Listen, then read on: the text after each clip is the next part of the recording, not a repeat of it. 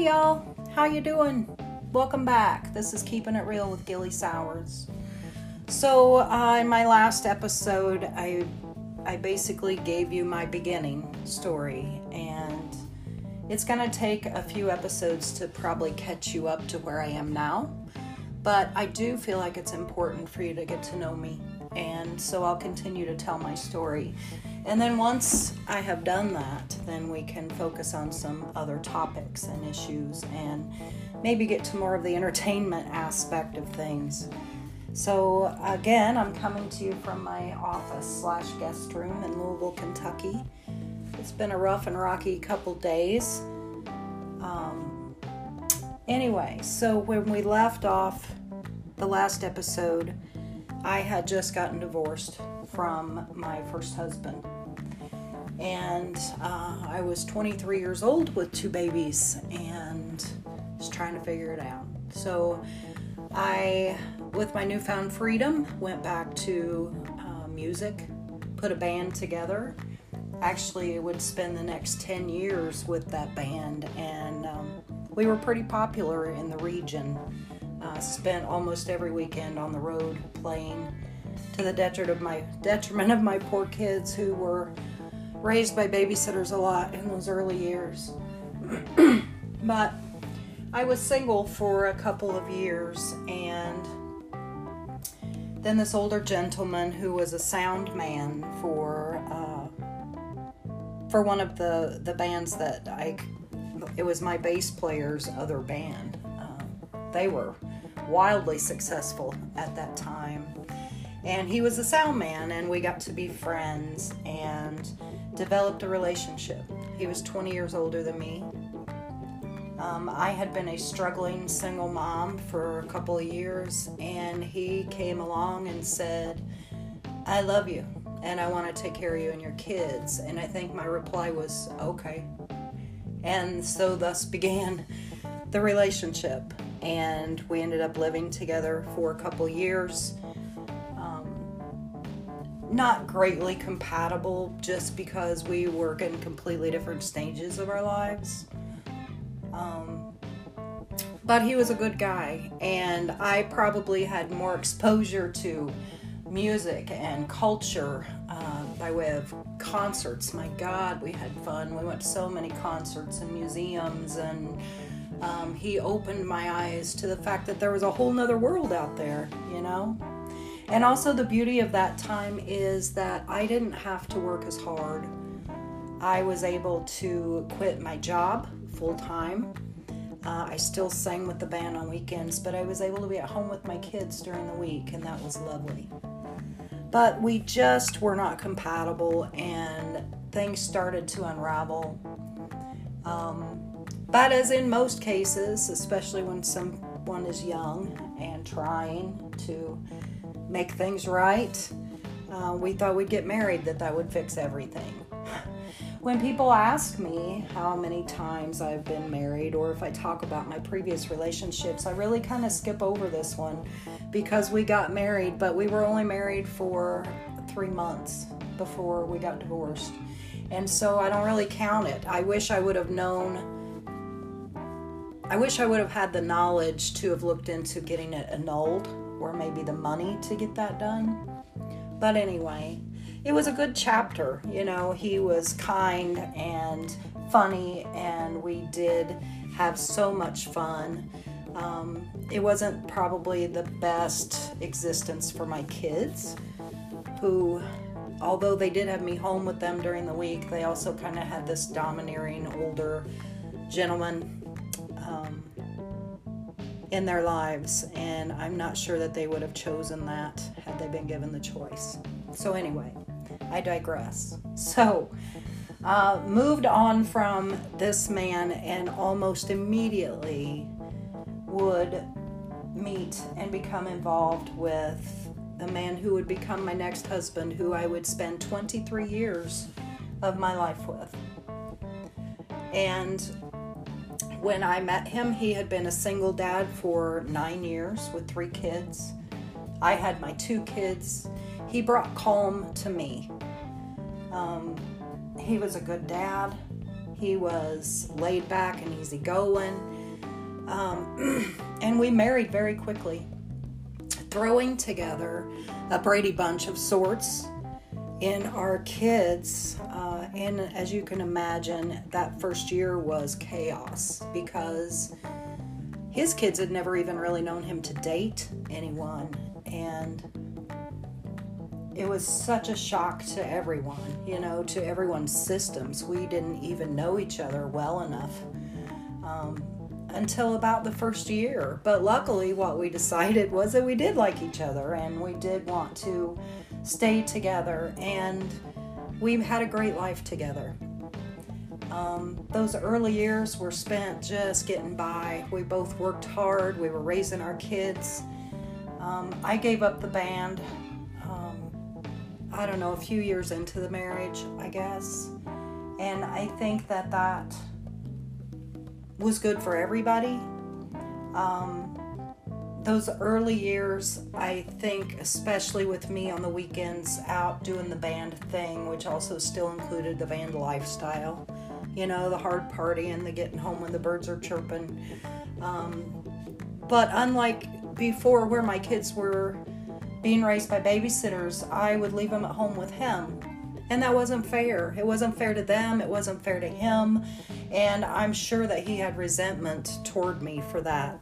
And I think that although he is a great guy, he is the kind of guy who won't say anything until he has a snootful. And then I think it could come out towards the kids.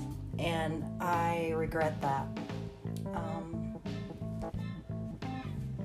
I made a lot of mistakes as a mom, and I have a lot of guilt over that, beginning with those early years where I got back into the band after I left their dad and left them a lot. And I was also, it came from the right place. Because I had grown up never feeling good enough or loved or wanted and felt like my mom was uber critical of me. I never wanted my kids to feel that way. So as a result, I became a codependent master enabler, and it didn't do him any favors. And I'm sorry for that. I wish I would have been more of a disciplinarian. I wish I would have set the expectations and the bar higher for them. As a result, and I know that I have no control over, at a certain point we're all responsible for our own shit, as I'm trying to tell you all about myself. But both of my boys developed addictions in high school and spent many years struggling, And so, in and out of jail, mental illnesses, the addictions, the lifestyle that came from that, it kind of put us in hell for a while. Well, what I discovered in looking back over the years that I was married and raising my family, especially in those, like the last 10 or 12 years of our marriage, I calmed because I didn't have the luxury of spinning out anymore.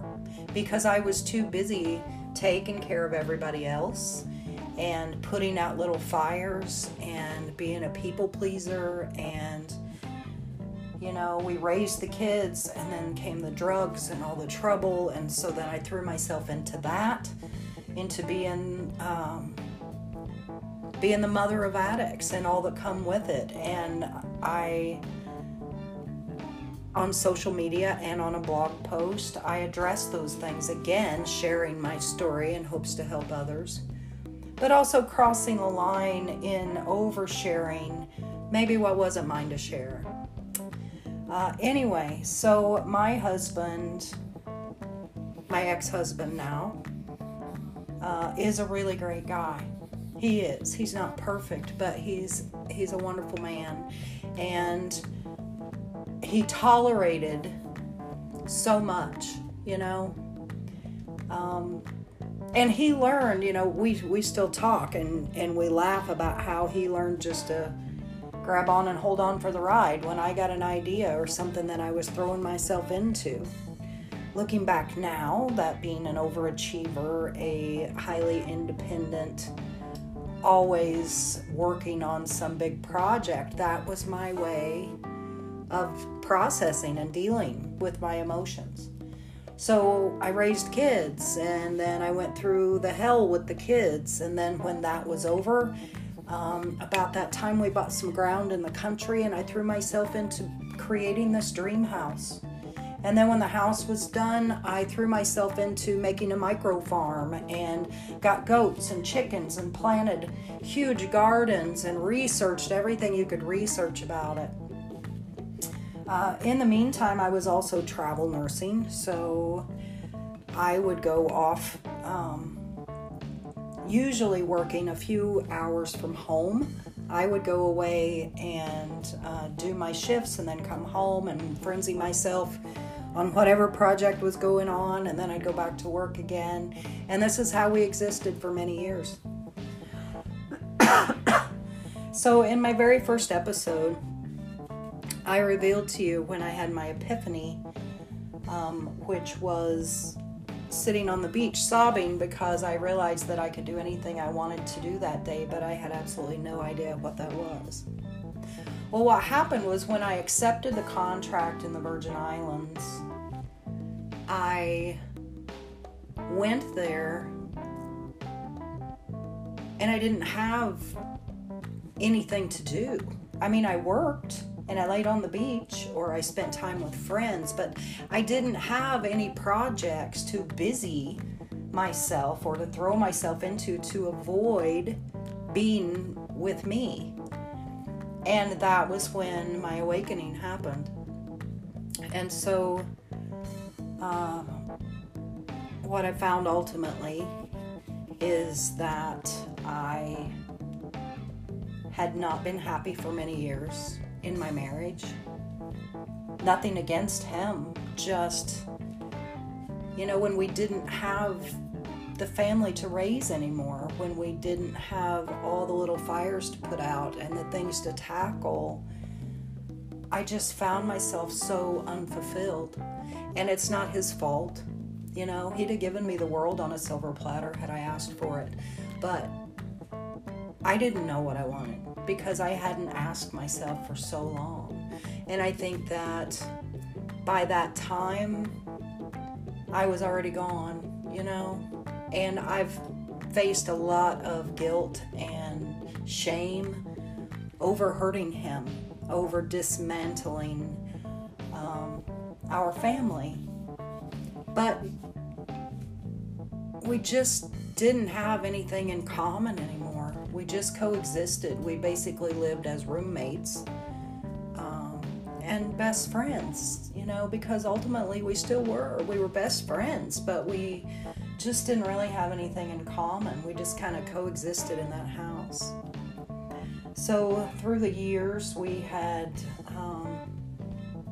faced some trials with the kids, not only with mine, but also had become slightly estranged from his because during the time that my kids were going through the worst of the worst, his kids, his daughters primarily, decided that they didn't want my kids around, even at a holiday dinner, or they didn't want them around, the grandkids or them. And that was tough because although my children were not being their best selves, they were still my kids. And it was such a rarity for us to have all 5 of the kids together at the same time that I couldn't understand why they couldn't just suck it up for a holiday dinner for a couple hours, So because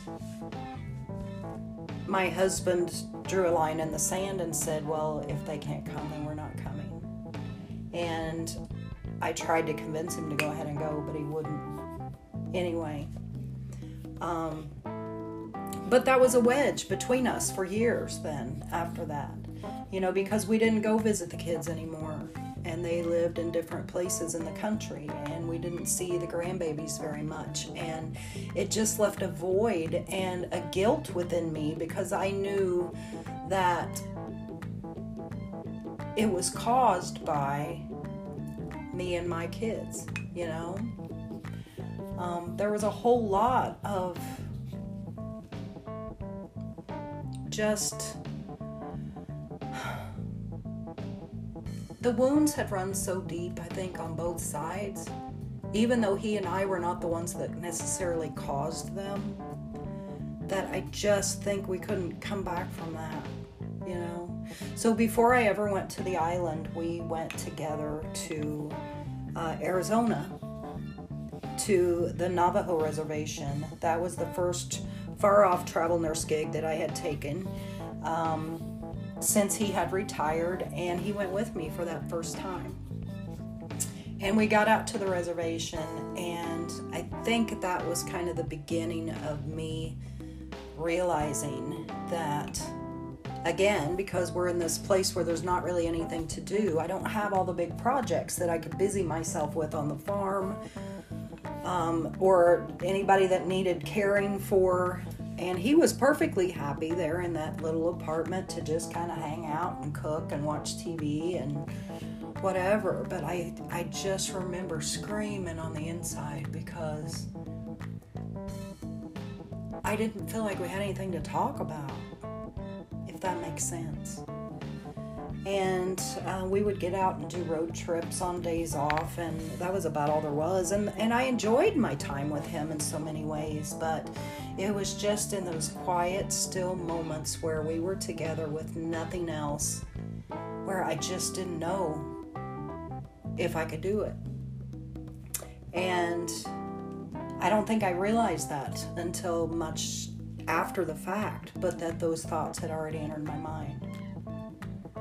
So I was on the Navajo reservation when COVID hit. That's where we were, and it hit hard.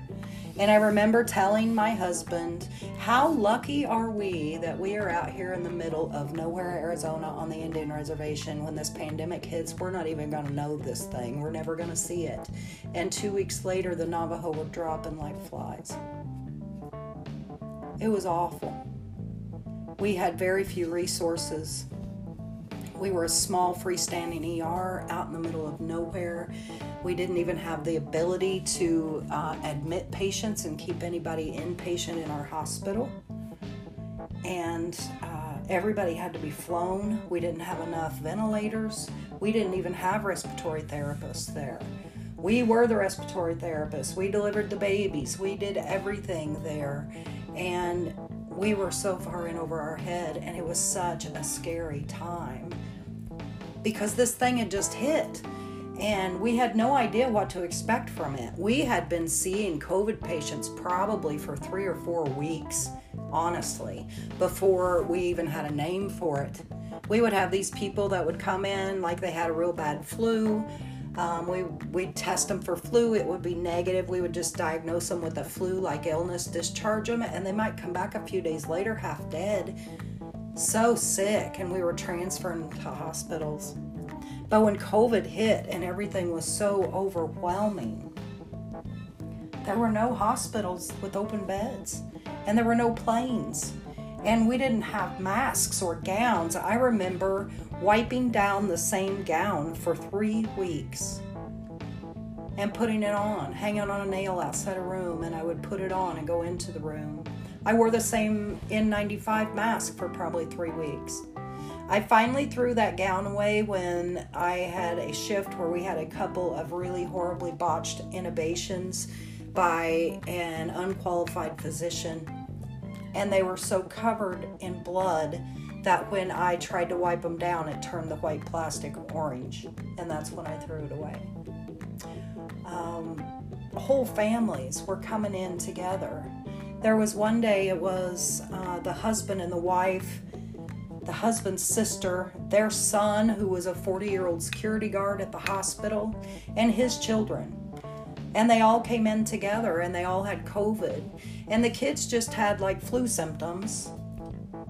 But I remember that we had to make the conscious decision of who is going to get the first ventilator, who's going to get the first plane, because that's how critical the parents and the sister all were. And trying to find hospitals to accept them. And the security guard did not need to be intubated, but he was sick enough he needed to be in the hospital. And that left his 3 children. And I think they were there with us for 12 hours while we were trying to find family members that would come and get them. Nobody would come and get them because they had COVID and they didn't want to bring them into their home. I think they finally shamed a great aunt or someone to come and get them. And she had a adult disabled child that she cared for, and one of the other family members would care for him so he wouldn't be exposed. And then the elderly great aunt came to pick these kids up and took them home. So this went on for weeks. COVID went on for weeks, and it was mentally and physically exhausting. And we lived in an apartment just across the parking lot from the hospital, and the whole hospital complex was very nice, but I would literally strip on my balcony before I went into the house every day when I got off of work. When I came home for lunch, he would have something ready and set it out on the balcony or the little patio for me, and I would sit out there in the cold and eat. And then throw the stuff away out there and then go back to work. And when I came home, we were just meticulous about not bringing it into the house. And I tried so hard to protect him. And we had made a pact with each other that should either of us come down sick, we would flee Arizona and go back to Illinois. Because after what I had seen and gone through as an ER nurse there with the Navajo, I knew that I couldn't protect him there, and I couldn't get him the health care that he would need there if he got sick. He had several health conditions that would make him a prime target for a horrible outcome should he get COVID. And so all of this weight was bearing down on me, you know. I think the first panic attack I ever had in my whole life, or the first one I remember, was one morning before work, and I was sitting out on the patio and I was drinking coffee and I was all wrapped in blankets because it was cold and I wanted to smoke a cigarette, and I was mentally preparing myself to go to work that day. And I just had this overwhelming sense of dread and anxiety that came over me because I did not want to go. I didn't want to go. I couldn't see any more death and destruction and just grief. And yes, the Navajo, they were prime targets because socioeconomically they're poor. They live kind of communal living. Many family members all live in small shacks. They have a lot of health conditions that they are pretty ignorant to. They're not involved really in their own health care. They're non-compliant. Alcoholism, diabetes, high blood pressure that's not treated. These are all just rampant on the res, you know. And so it was exhausting. And I came down sick one day. It was a Sunday, and I was on shift, and I was just so exhausted and fatigued. And I don't know if I had COVID or not. They tested me that day at work, and it was negative. And I just chalked it up to the mental exhaustion and fatigue that had come from everything and being run down. So I went home and I went to bed, and I basically slept for like 12 hours, and I woke up the next day and I felt fine. But 4 days later, Dan came down sick. And it about had to come from that because I was so meticulous not to bring it into the house after work that the only way he would have gotten it was just from laying in the bed next to me. That's all I know. I didn't have a cough or anything, but I think I just had a mild case and I gave it to him. So he came down sick on a Thursday, and we ultimately decided early the next morning that we were going to flee the res. I had just extended my contract again, and I still had another 6 weeks left on it, and it's the only time I ever walked out of a contract like that. I emailed the director, told her that my husband was sick and I was sorry, but I could not stay. And we were on the road, I think, by 10 a.m. that day, headed for home. And we got home and we quarantined for 32 days. That trip home was so stressful because we knew that he had COVID, even though he hadn't been tested. We just knew. And so we were so meticulous to clean up behind ourselves. Like when we'd go to a bathroom or something like that at a gas station, all the dang rest areas were closed. So gas pump handles, bathrooms, everything that we touched, we Lysoled the shit out of before we left to try to protect everybody else. We were meticulous about that, and we were so careful, and we made the drive home. And then we quarantined at home, and we had great friends and neighbors who would bring us grocery drops in the driveway and pick up feed for our animals. And we were blessed in the fact that my husband's case of COVID, we did ultimately leave the house. That's the only time in 32 days we did. We went to the health department and got tested, and I was negative, but he was positive, of course.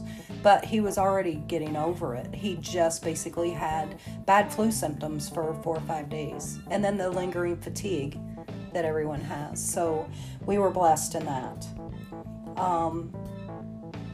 Anyway, so during that time, one of my sons had come back to live with us, and that started over our quarantine, and that is why we were in for 32 days. We had to do another 2 weeks. So at the end of that time, I needed to work, and you couldn't find an ER gig anywhere. Everything was shut down. If it wasn't COVID, that was basically it. And so I went to work at a local nursing home who had their own losses with COVID. They were about the only place in 3 or 4 counties at home that had even seen it. And I remember I thought we were going to be faced with a lynch mob when we came back home because of the fear mongering and people.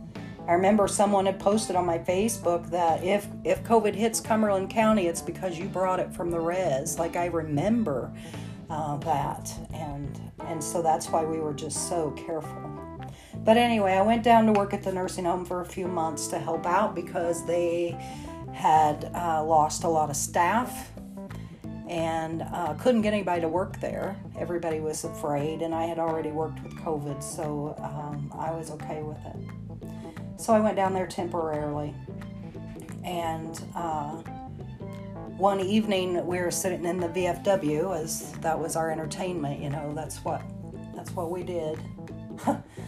1 or 2 nights a week we'd go to the V and have a couple beers, and one evening we are sitting there and I get a FaceTime message from one of my buddies asking me what I'm doing for work, and I told him I was crushing pills for a living at the nursing home, and he said, "You want to come to the Virgin Islands? Because that's where I am, and I'm here on a COVID deployment." And he told me about the movie star life that they were living, which ironically was kind of true there, and the good money, and they needed nurses. And so got off the video call with him. Dan and I talked about it right then and there, and made the decision that it would be the best thing for the family for me to do that. Ultimately, it would probably be the demise of the family, but I still have no regrets over going. But anyway, this was on a Thursday. My buddy said, "Can you be here Saturday?" And I said, "No, but I can be there on Monday," and I was. And I signed a 6-week contract, I believe, in the beginning, and I ended up staying down there for a year. So anyway, that catches you up to the island. And I think that that's a whole podcast in itself. That's where I'm at. Okay? So, thank you for listening. Thank you for bearing with my story as I give you these details. This one was kind of uneventful, but important. And so anyway, next time on Keeping It Real with Gilly Sowers. Take care.